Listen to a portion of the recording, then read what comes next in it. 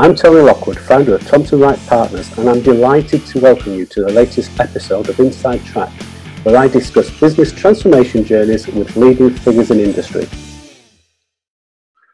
After a short break for the summer holidays, I'm delighted to be back with the latest episode of the Inside Track podcast.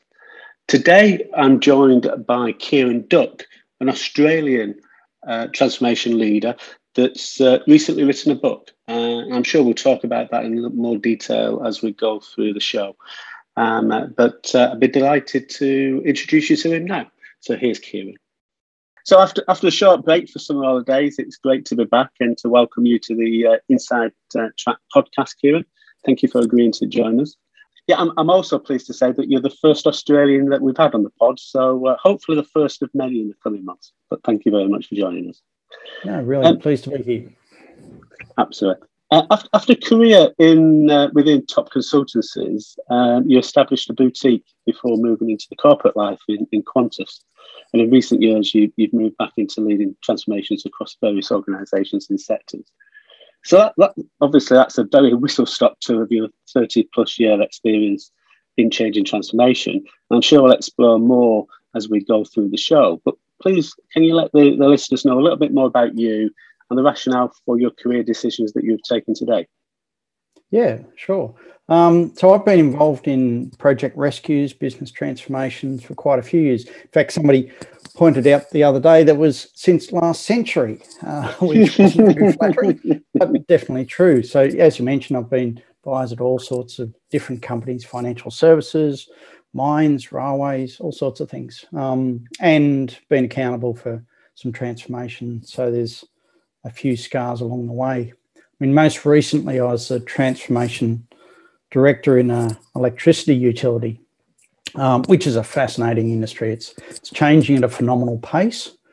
Certainly as the price of renewables comes down and climate change is having effect, that business had that problem of both trying to catch up to being at the industry standard, but also the industry itself was changing so rapidly, changing expectations of customers and shareholders.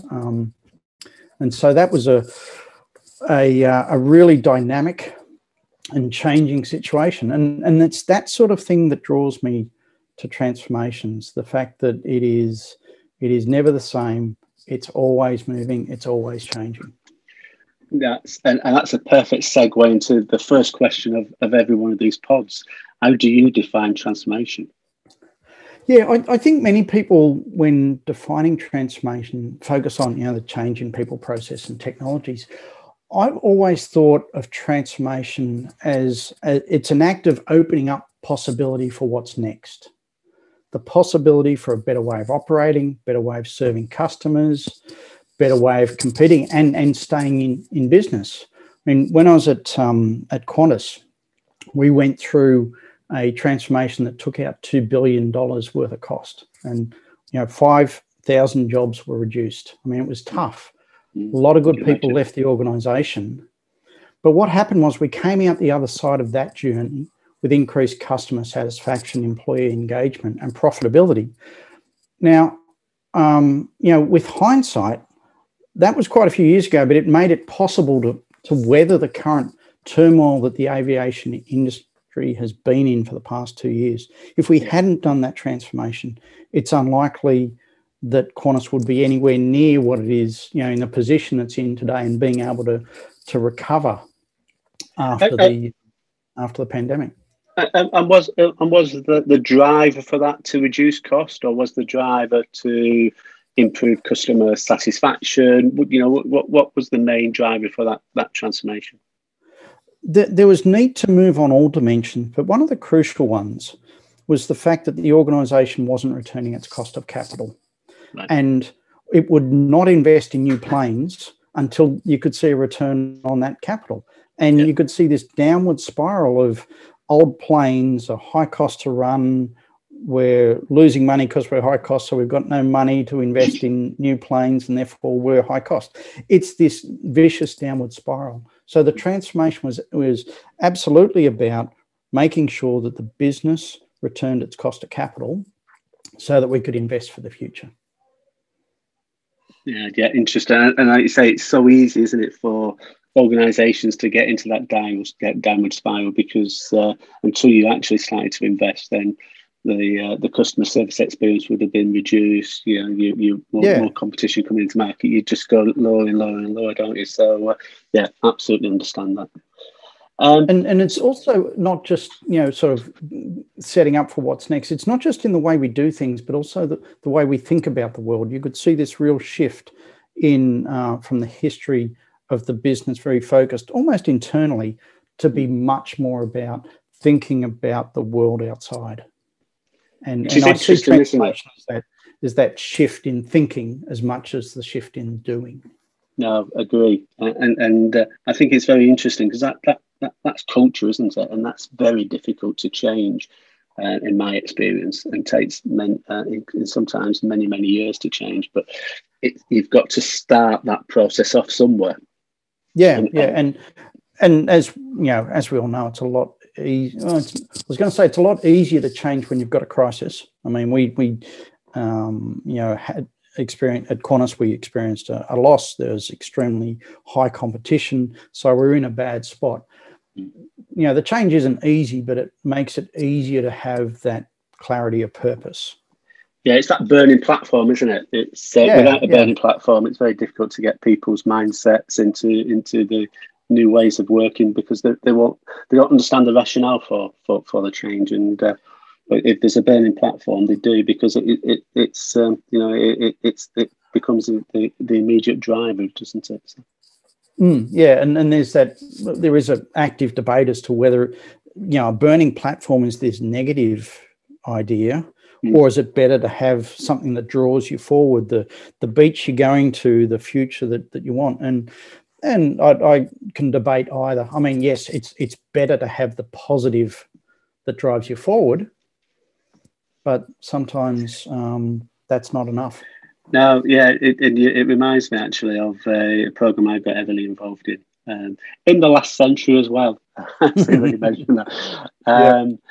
It was one of the UK banks, and the burning platform was that there was a loss, although it was they did everything to ensure that, from a public perspective, a bank at that time couldn't.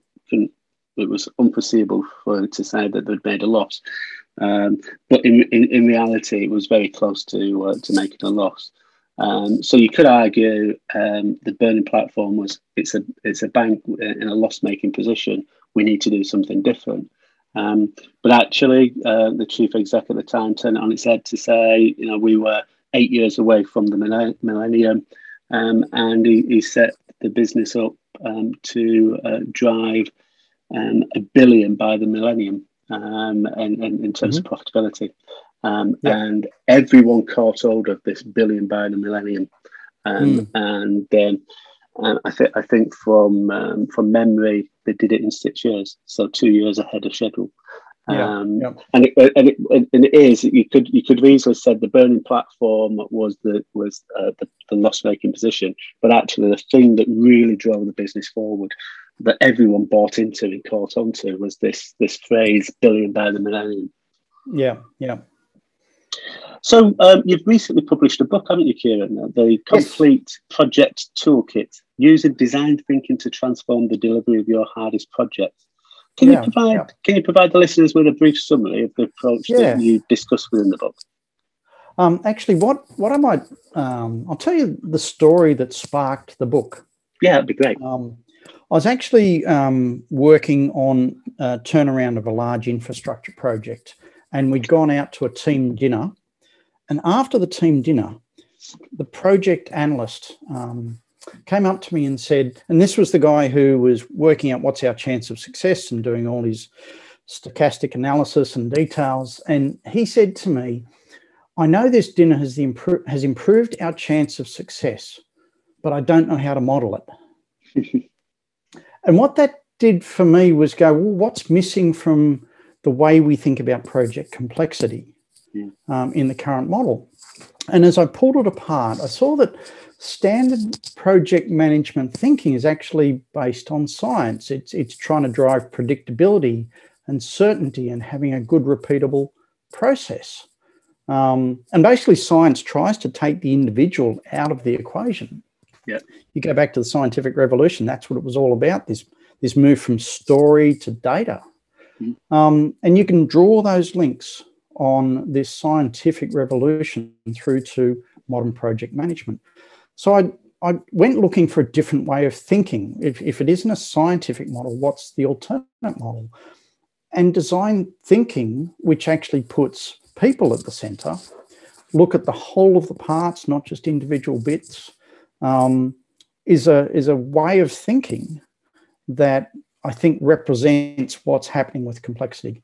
So on the basis of that, I worked up a new toolkit around mindsets, practices, and skills that work well in complexity.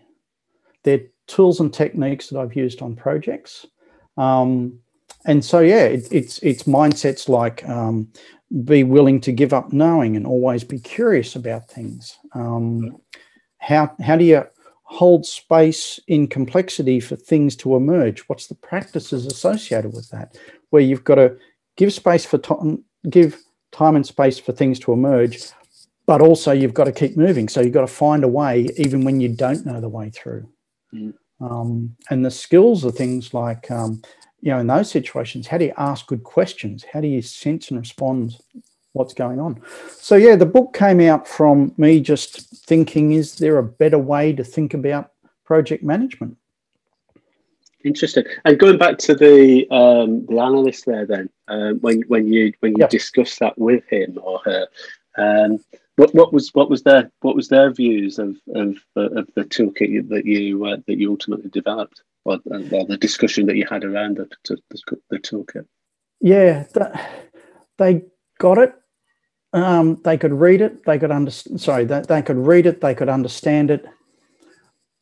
But I still think they were very attached to the certainty that the numbers gave them. Yeah. For me, I'm talking about the ability to listen well, to actively break things on the project so that you learn, to bring this focus onto learning. And I think for that person, it was almost a step too far to think about it. But a lot of the senior program managers that I've spoken to see within this things that they're already doing. Yeah. So I think those who operate well in complexity would probably read the book and go, yes, that's now described what I do. But I do see the opportunity for people who are willing to sort of take on a different view or come at projects from a different direction is really what this book is about. Yeah, it's interesting because what you just described there. People would typically say they're the soft skills. They are they're the things that not technical. They're not processed. They're the softer skills. But actually, in reality, they're the hardest skills that it takes to develop.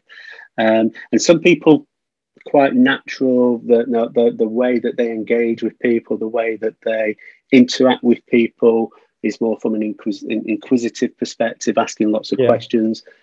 A lot of people that are so much more process driven are very rigid in their thinking, aren't they? And it's just, as you say, just a case of stepping back and creating that space to think differently and to look at things from a different perspective, and to engage with people in a much more real way.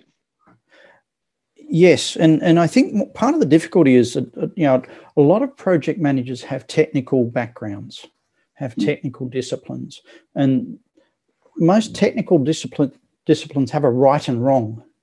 And when you're right, and you're wrong. So you get paid for being right. Yes. And so this idea of which is again a very scientific mindset. Right, wrong is very scientific. But now you're managing people, and now you're into no longer a science-based approach, but one where you're dealing with a discussion or an argument or a conversation. And in those, listening becomes important, questioning becomes important. That's how you generate new knowledge, because the answer is generated by the group. I mean, I can give you another story, I think, that really shows the difference with complexity now. And that's from the Snowy Mountain scheme was a large infrastructure development in Australia. It started in 1949 and it was a big hydroelectricity irrigation scheme in southeastern Australia. It took 25 years to build, and we had to import a whole bunch of capability from overseas. They built dams, which created new lakes, flooded a few towns. But it was finished 25 years later in 1974, and it was considered nation building and one of the most amazing projects we've ever done. But the problem was, in the 1990s, they realised the environmental impact this was having, because the river was no longer flowing the way it used to. So there was an agreement to restore the flows. Now, all the arguments that went on, those flows downstream on the Snowy River were restored in 2017. The point of that is it took us 25 years to build this massive system, huge hundreds of kilometres of tunnels and pipes and dams. It took us 25 years to build that. It then took us 25 years to allow more water to flow down the river. And that's what's happening now, is that these projects have got more. It's no longer about the difficulty of constructing things. It's the argument you need to carry on with the locals or with social media. That's what's driving the complexity. Yes. And that brings forward a different toolkit for project managers today, where it's no longer purely about time and task and sequencing and getting things to turn up to site on time. It's about managing that broader context. Yeah, we talk a lot on the pod about taking people on that journey, but I think what you've crystallised here is more about the how you look to take people on the journey. So you don't take them on the journey; you invite them into the journey and invite them to have an input into what that journey looks like, and by asking questions and listening to responses, then people will go on that journey with you, if it's the right journey for the organisation. Yeah, and you know, that's one part of the skills. Another part of it is also, then what does that mean for your project? How do you rethink the approach? How do you sense and respond? How do you coordinate action when this thing's moving? So it's one thing. Yes, there's one thing about involving people, but there's also a point at which we've got to get this done. Yeah, and we've got to move forward on those. I'm one of the tools that I'm accredited on is something called the GC Index, and an element of that looks at whether you are, as an individual, whether you are motivated more by people or more by tasks, and that balance between task focus and people focus. Yeah. Fascinating tool if you've come across it, or certainly want to look at. But again, it's having that balance, isn't it? And all too often, people tend to be either very task focused or very people focused, and actually the skill is having that balance and taking people on a journey, but certainly making sure that we are progressing and we are moving towards the desired end result. Yeah, and making it easier for them to understand why and where and how. Yes, yeah. So on your LinkedIn profile, you also say that you have a passion for simplifying the way businesses operate and improve the existence for those involved. Do you want to just expand on that and what you mean by that, and give some examples of how you've done that? Yeah, so for me, I think, and it's a big part of the whole complexity piece, is you need to simplify the world to be able to deal with it. When we allow complexity to run rampant, it just overloads us. And so I'm really interested in how we take the time to reframe things and simplify how things work. If I go back to Qantas, we had a situation there with the old 747s, brilliant aircraft. But when I started there, we had 7 different interior configs, internal configuration, seat arrangements, and the fleet was down to about 14 aircraft. So it's a massive amount of complexity in that. Yeah. Now, by the time I left, we were down to 2 configs. And that drives, without doing much else, it drives significant cost reduction. There's a simpler supply chain. It drives easier training, makes it easier to swap aircraft if there's any kind of problem that occurs. So for me, simplicity has the significant impacts all the way through cost, customer service, and just makes it easier to do your job. So for me, that's why simplicity is such a big thing. And within that, as I mentioned there, it makes it easier for people to do their job well. But the point about improving the experience of people, one thing I really believe is that, and it comes back to this difference between science and design. When it comes to science is very good for telling us how far we are away from the moon and measuring physical things. But design thinking is much more about the things where we get to decide how they operate.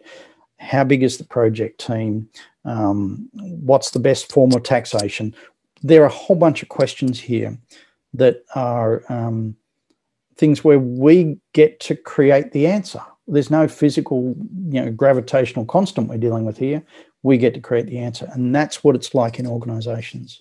And when we get to create the way we operate, we get to choose how the organization is set up. Is it going to be a generative place, or is it going to be a horrible place to work? Yeah. We get that choice. And I agree that that drive to simplicity is the way forward, because over time you typically will find a process has been adapted to meet a specific need, and it's been adapted again and adapted again and adapted again. So suddenly you've got all these different variations of something that was originally very, very simple. And if you just go back to that simple way of working, often it works, but over time it's just got more and more complicated. And your example that you just give on Qantas there, I remember reading a book many years ago about Southwest Airlines, and the whole premise of Southwest Airlines, which was I think one of the first of the low cost operators, was we have one standard plane with one standard configuration, and it was just to get it down to just one version of everything, because then it becomes really easy to train people. People can really buy into it and deliver the best. And from a customer's perspective, they know what to expect. And they radically changed the airline industry, didn't they? There's even stories of them ordering new aircraft and, so if you like, dumbing down that aircraft, turning off some new features so they matched the previous ones until they got to a certain size where half the fleet, they can now turn that feature on. So you had that consistency. The other thing too, you mentioned there about the complexity growing.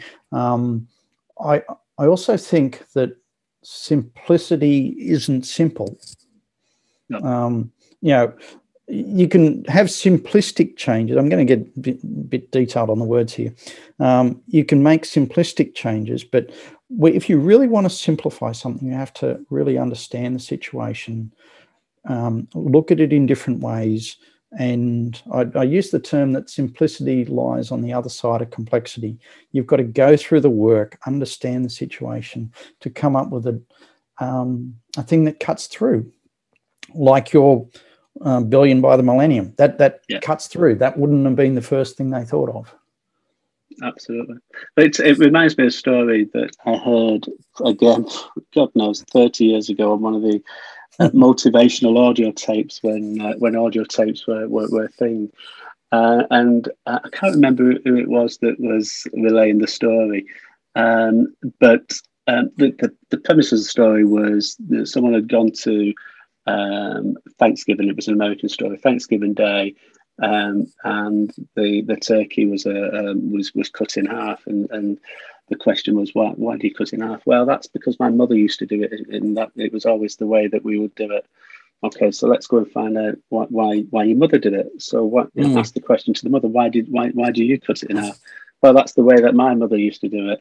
And the story then sort of expands through many sort of levels of family. And it turns out, well, that originally the original person that started the tradition, shall we say, that she had to cut the turkey in half because her oven wasn't big enough. And it wasn't it? The concept of just asking why do you do it in this way? Okay, but you do it. You've said that's the reason why, but why? And that sort of five whys approach I find really, really useful, because often people do stuff because other people have always done it that way, not necessarily because it's the right way of doing it. Yeah, and actually, which triggers for me, one of the things I mentioned in the book is one of the mindsets is this: why before what? So, often on projects, particularly when there's complexity, where we don't quite understand, we'll just say, well, what do you want me to do?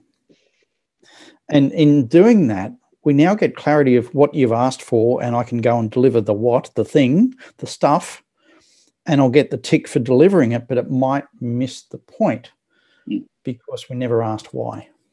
Change is a constant. We know that, and that's why we operate in the way that we do. It gives us opportunities each and every day. You've got the highly competitive market conditions, disruptive technologies that are changing the face of traditional business models. We've just spoken about one in the way that the airline industry was changed. So how do you go about establishing the right conditions for that change, and equally maintaining the momentum as you go through the transformation? What are the key elements that you need to see within that transformation program? I think there's really, for me, in terms of delivering a program, there are three sort of big levers that I go back to. And one we've talked to already, the clarity of purpose. Simplified to make it easy to communicate, to prioritize. When I go back to the electricity utility, we had two elements.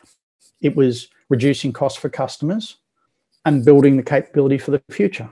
Those were the two things. You can carry them with you. $1 billion by the millennium, you can carry that with you. So both that clarity of purpose and making it easier to hold on to is really quite important.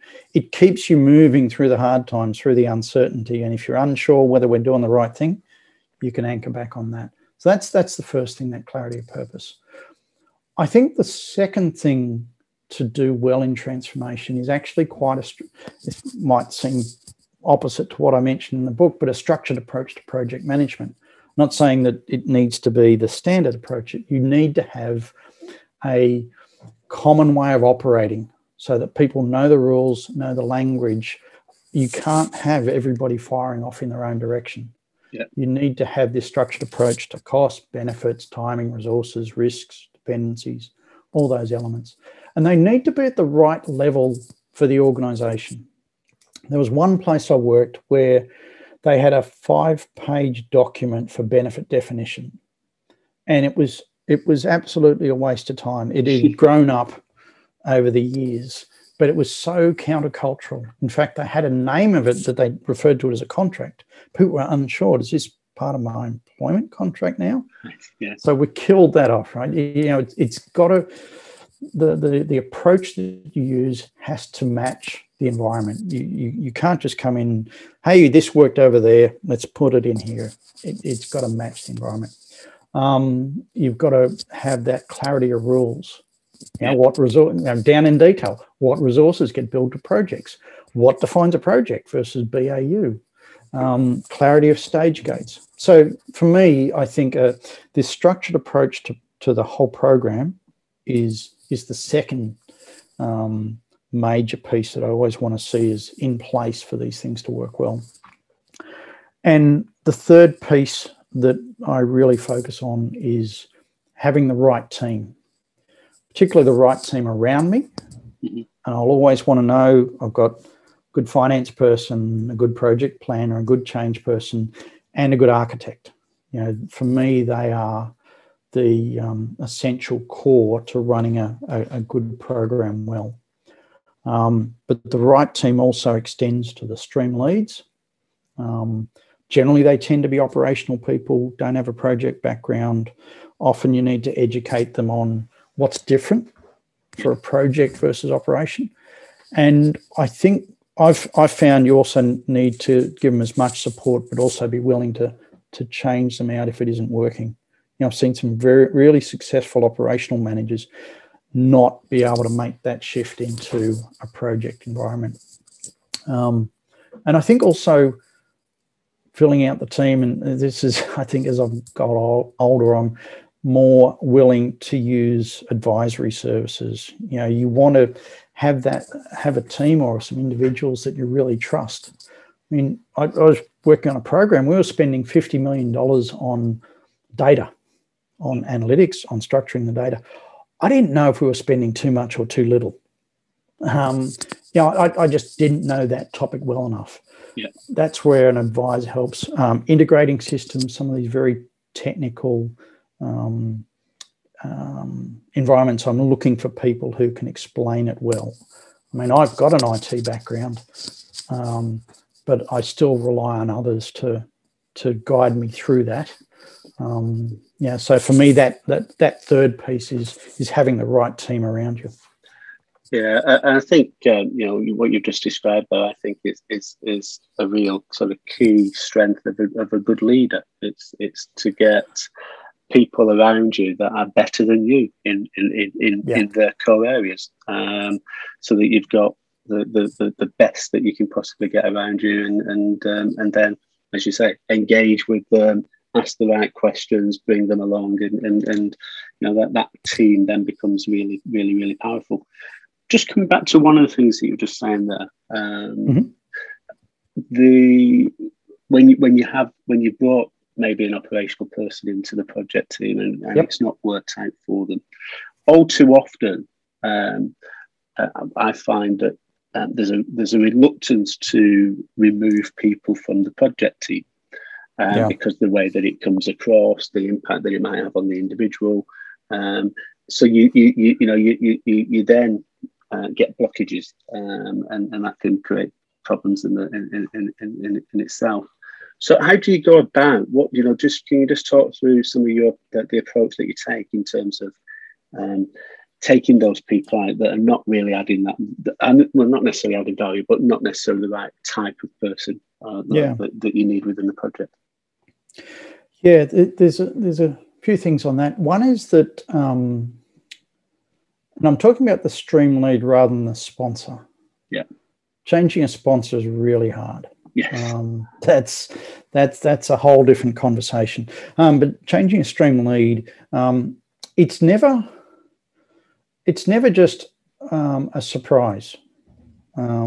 It's not like you've suddenly decided that, hey, it's Monday, we need to change somebody out. This is often something that's not the first conversation. There's been a few discussions, but it's the conversation with the sponsor who is accountable for the outcome. I'm worried about the outcome. Yeah. And, for me as a program director, transformation lead, I'm standing in the result we're trying to create. And really what I'm fundamentally saying here is that we can get that result better. It's better for everyone. I've seen some people drowning in these roles. Yeah. They're just not enjoying it. It's going to be better for the individual. It's going to be better for the result, that we change things up. Now, the messaging around that, you've got to do it with care, and it's got to match the organisation. I mean, I do know I've been involved in a number of organisations where projects are seen as an exit lounge, and they want to get back to the operation because they worry that, if you get shoved on a project, you're no good at your job, which is really, really the wrong way to be. But so, for me, it's a careful conversation, and it can't be a surprise. Yeah, I agree. And it's like, as you say, it's taking the emotion out of it, isn't it, and focusing on the outcomes.